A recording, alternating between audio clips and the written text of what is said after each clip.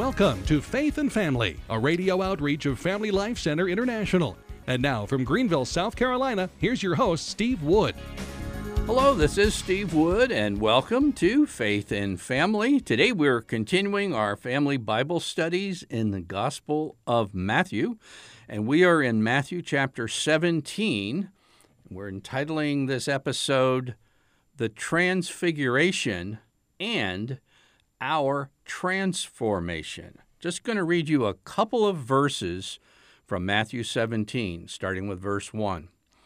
After 6 days, Jesus took with him Peter and James and John, his brother, and led them up a high mountain apart, and he was transfigured before them, and his face shone like the sun, and his garments became white as light. This may surprise you, but it's my opinion that Matthew 17 could be one of the most important chapters in the entire Bible for everyone, but especially for parents and parishes wishing to raise up lifelong disciples. And by that I mean young people who, as they mature and enter their late teens and 20s, are resistant to peer conformity, to social media and our secular culture, and rather conform themselves to the life of Christ. But Matthew 17, I would compare to a few essential vitamins and minerals for our health.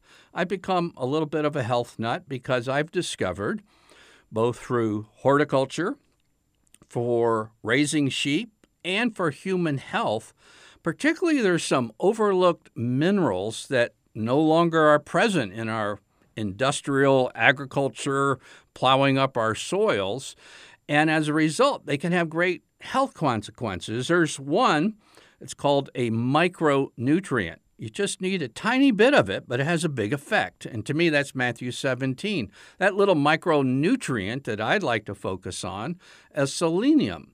And selenium is a micronutrient, and it's interesting. The folks in Finland are far beyond us here in the United States because by law, a farmer in Finland cannot put fertilizer on his fields without selenium added to the fertilizer because they realize that if you have just a little bit of this, health ensues and cancer rates drop. How about that? Just a little tiny micronutrient. Well, Matthew 17 talks about the Transfiguration, and I know as Catholics, we have a feast every year of the Transfiguration, but to me, that's kind of our problem, is that we have a feast and we focus properly on the Transfiguration, then we go about our business for the rest of the church year. But our spiritual life could be anemic in certain areas if we don't pay a lot of attention to Matthew 17, especially when our culture wants us as Christians to conform to its ways. Now, there are Christians who have an incredibly strong appreciation for Matthew 17, and those Christians are Eastern Catholics and the Orthodox churches. You know, the Orthodox churches like the Russian Orthodox and the Greek Orthodox, but also there are Eastern Catholics, and Eastern Catholics are very similar in many ways to the Orthodox churches, especially with their focus on the Transfiguration, except they're in union with the Pope. And I'm holding in my hand a great apostolic letter from St. John Paul II. It's not very long. I think it's only, 56 pages, but it's entitled The Light of the East. And in here, John Paul II wanted to alert particularly Catholics in the West of the riches that we could be missing from our spiritual diet, so to speak. And here's what he said, and I quote, "The members of the Catholic Church of the Latin tradition must also be fully acquainted with the treasure with Eastern traditions. And as far as I read this, when he says must and be fully acquainted, this doesn't sound like an option or a casual thing. And he goes on to say that the Christian East was the original setting in which Christianity was born, so we can't overlook it. He goes on to say, it is earnestly recommended that Catholics avail themselves more often of the spiritual riches of the Eastern Fathers. And when it comes to the focus in the East, like if I was to wander down the highway here from the Family Life Center to Bob Jones University and had a cup of coffee with somebody and they wanted to make sure that I was a Christian according to their fundamentalist Protestant tradition, they would say, well, Steve, are you born again? And I would understand that. Have you had a conversion experience? You personally attached to Christ? And Catholics might have different questions. But in the East, the focus and the goal of the Christian life stems right from Matthew chapter 17. John Paul II emphasized that the crown jewel among the Eastern Christians is the teaching on divinization, deification, or theosis. And those are three words that all mean the same thing. I'll repeat them. Divinization, deification, and theosis. And in the West, the only people who are teaching something remotely about this, or at least emphasizing it, are the New Agers who have hijacked this into an erroneous way and really twisted it to lead people into darkness. But I believe this could be one of the essential missing ingredients in our spiritual diet as Western Catholics, what is taught for us in Matthew chapter 17. And what's that ingredient? Okay, well, in Matthew 17, you have the Transfiguration. And if we're going to keep from being conformed into the image of our secular culture, into the image of what's portrayed on social media, into the image of what's portrayed in the music scene, the movie scene, and whatever else, well, if we're not going to conform, we have to be transformed. We don't stay in the middle. We're always moving. And the point being, Christ's transfiguration, what went on right here in Matthew 17, isn't just a historical event to kind of have a feast day once a year to remember as a nice event that happened in the past, but this has ongoing significance for ourselves as Christians, and especially our children. They need to know about this. So we need to pull together just 2 or 3 verses to grasp what's going on here in Matthew 17 and how it has such significance for the life of the Christian. Okay, in Matthew 17 and verse 2, I already read, but I'm just going to read a portion of this second verse again. And he was transfigured before them. Okay, the word transfigured is from a Greek word that we get the English word metamorphosis. It's that total, complete change from one form into another. And Jesus has his face shone like the sun. His garments were white as light. Okay? That's Matthew 17. Now, we're going to pair Matthew 17 with 2 Corinthians chapter 3 and verse 18. This is talking about Christians. St. Paul says, "And we all, with unveiled face, beholding the glory of the Lord, are being changed into his likeness from one degree of glory to another, for this comes from the Lord, who is the Spirit." Now, every now and then, it's worthwhile going through all the Excedrin headaches of learning New Testament Greek, because in reading however carefully you would Matthew 17 and 2 Corinthians 3, you wouldn't put them together, because Matthew 17:2 says transfigured, and 2 Corinthians 3 says changed. These are the exact same words in the original language before it was translated into English. The English Standard Version, a good version, for the same verse in 2 Corinthians says, "And we with unveiled face, beholding the glory of the Lord, are being transformed into his image from one degree of glory to another." In other words, to be transfigured is to be transformed.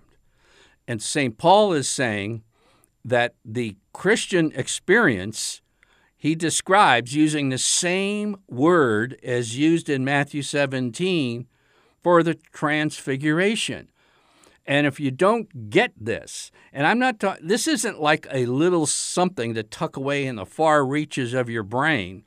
St. John Paul II said, we need to pay attention to the treasures from the East. This is where Christianity arose.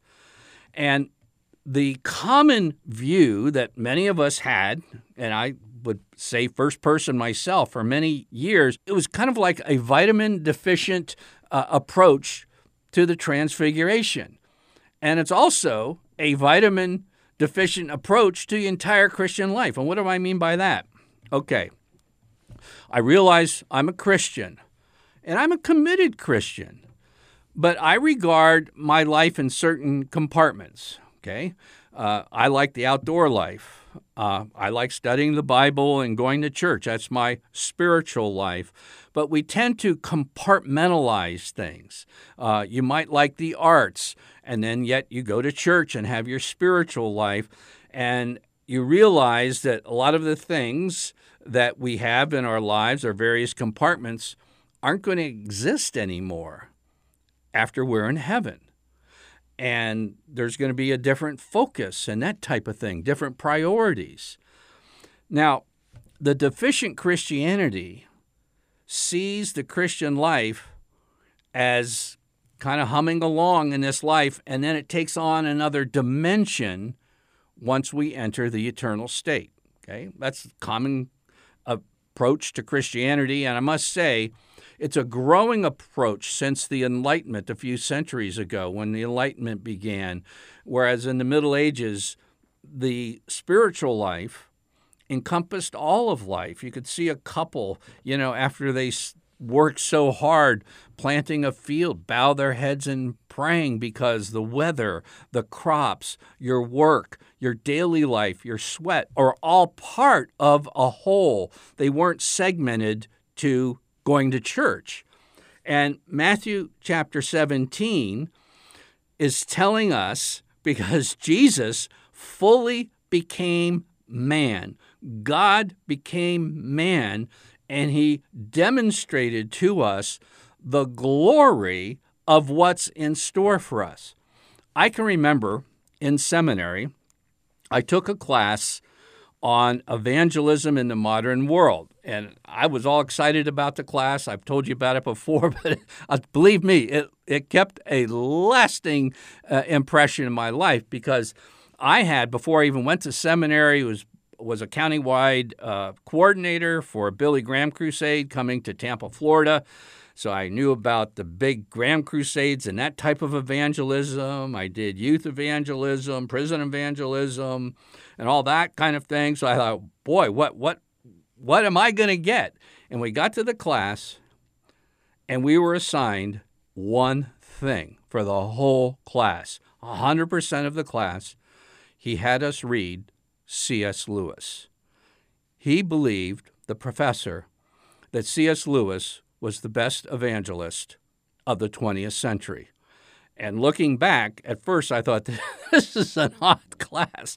I like C.S. Lewis, but then he made us read this trilogy of science fiction. And hey, I want meat. I want theology. I want theological knowledge and stuff. I don't want to read science fiction in seminary, but it was part of my required reading.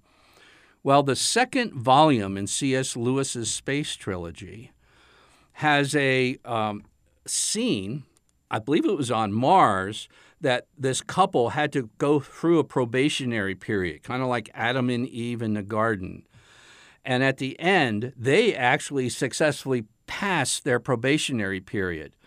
And then this man, who had been hijacked on a spaceship, was peeking behind a big rock at this couple about to undergo their transformation. And as he peeked there, he's kind of thinking this is going to be, kind of like a, photography event, so to speak, after a baptism or first communion or something. And all of a sudden, just light exploded everywhere. Dazzling light was flashing all over the mountain ranges from these two couples. And it was an incredible scene, and only as Lewis could describe it. And I finally got, for the first time, what it means to be glorified, and why Lewis said if you could see the most humble person you know right now, that if you were to see them in glory, you would be severely tempted to fall on your knees and begin worshiping them as a god. And God is going to make us godlike. But the point being, all this begins now. You think I'll get all that when I go to heaven is missing the jewel, the center of where Christianity started. They would say, this is what we are talking about. And it's in our catechism, but it's easy to run over.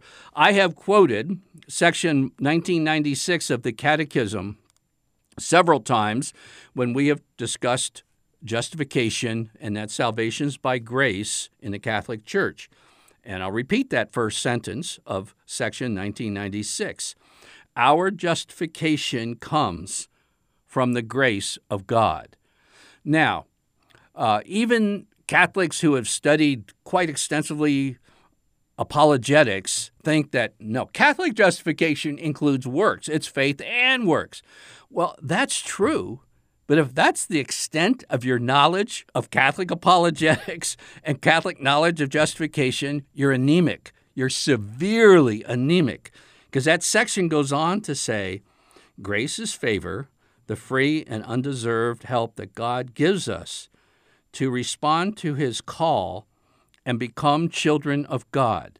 Now, if you could sit under a tree for 5 years and just contemplate that one thing, what does it mean to be a child of God? And then it goes on to say, partakers of the divine nature and of eternal life.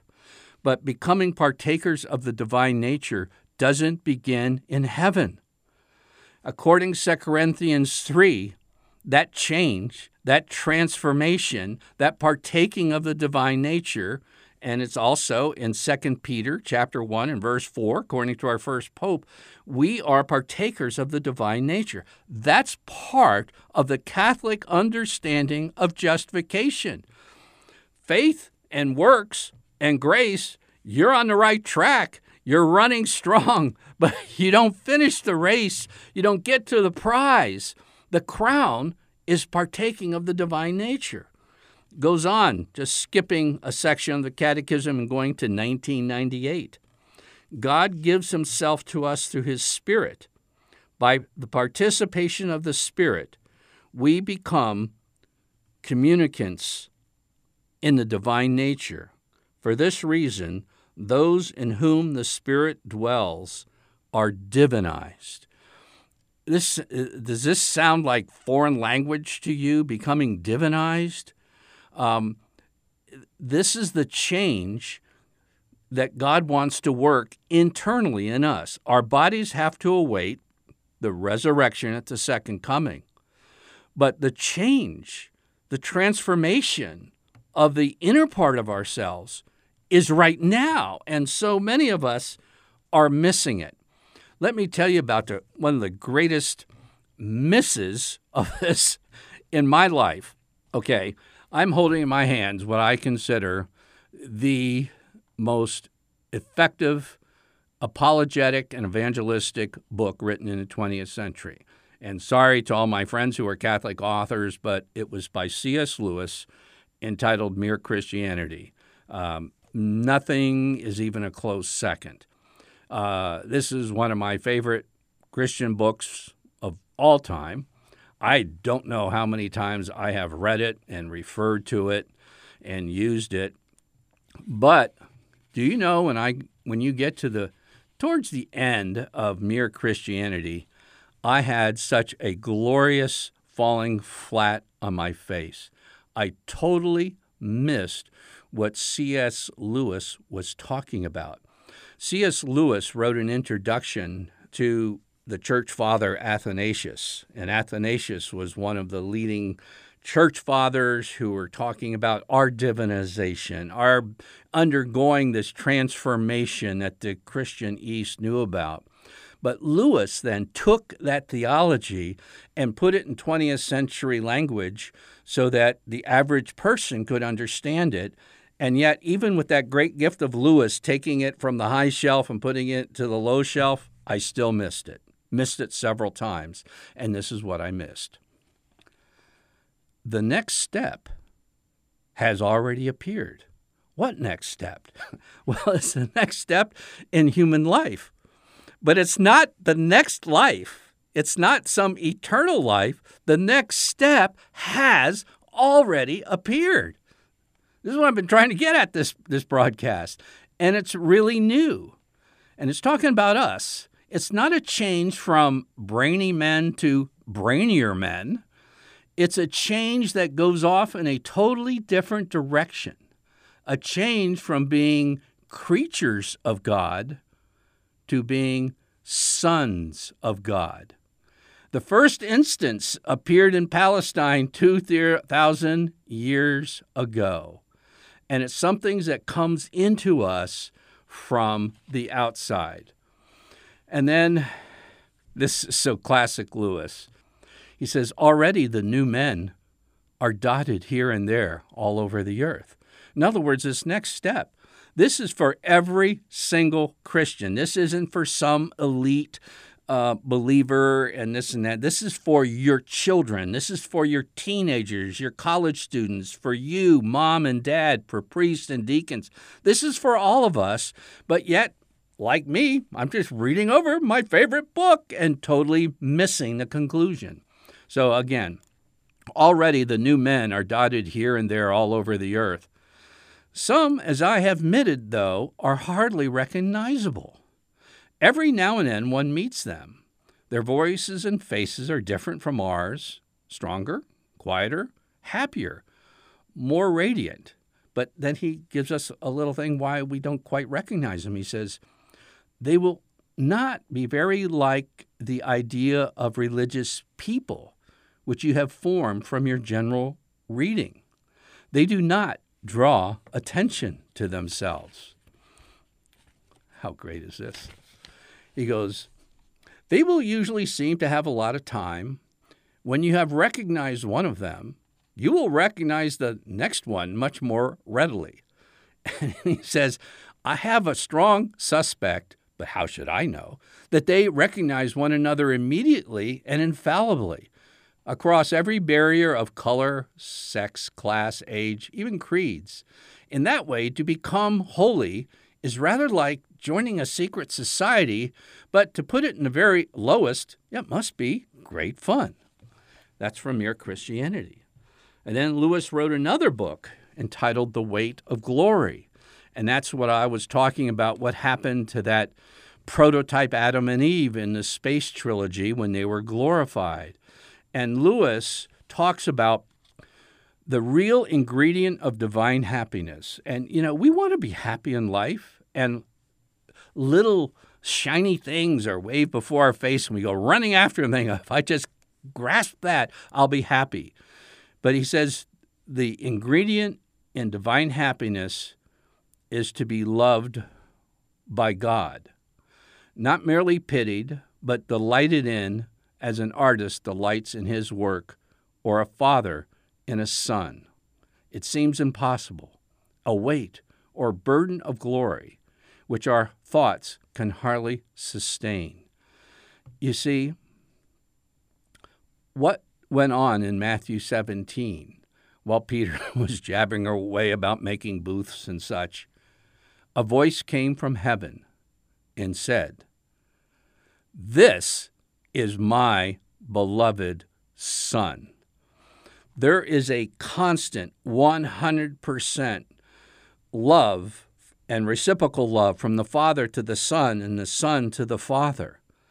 And what all this divinization and theosis and participating in the divine nature is talking about is you get plugged in here on earth to the love that the Father has for Jesus Christ, his Son.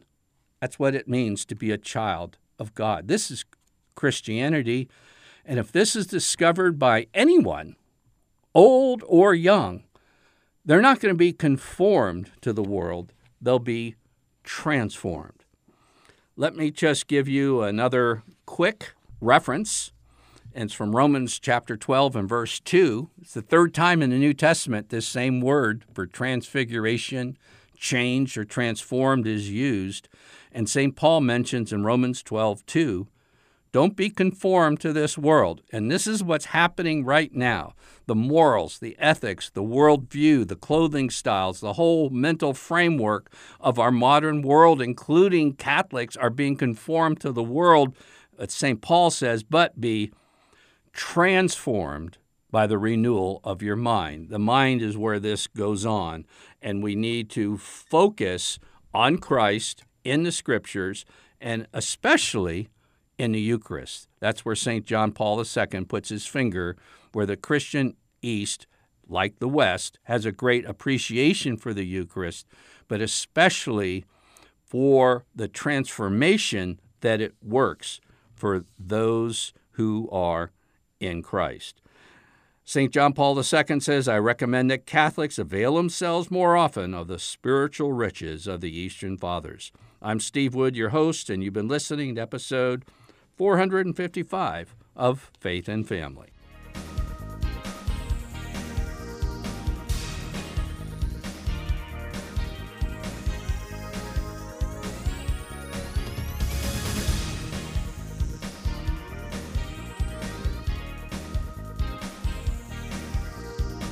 Faith and Family is a radio outreach of Family Life Center International. Visit us online at dads.org.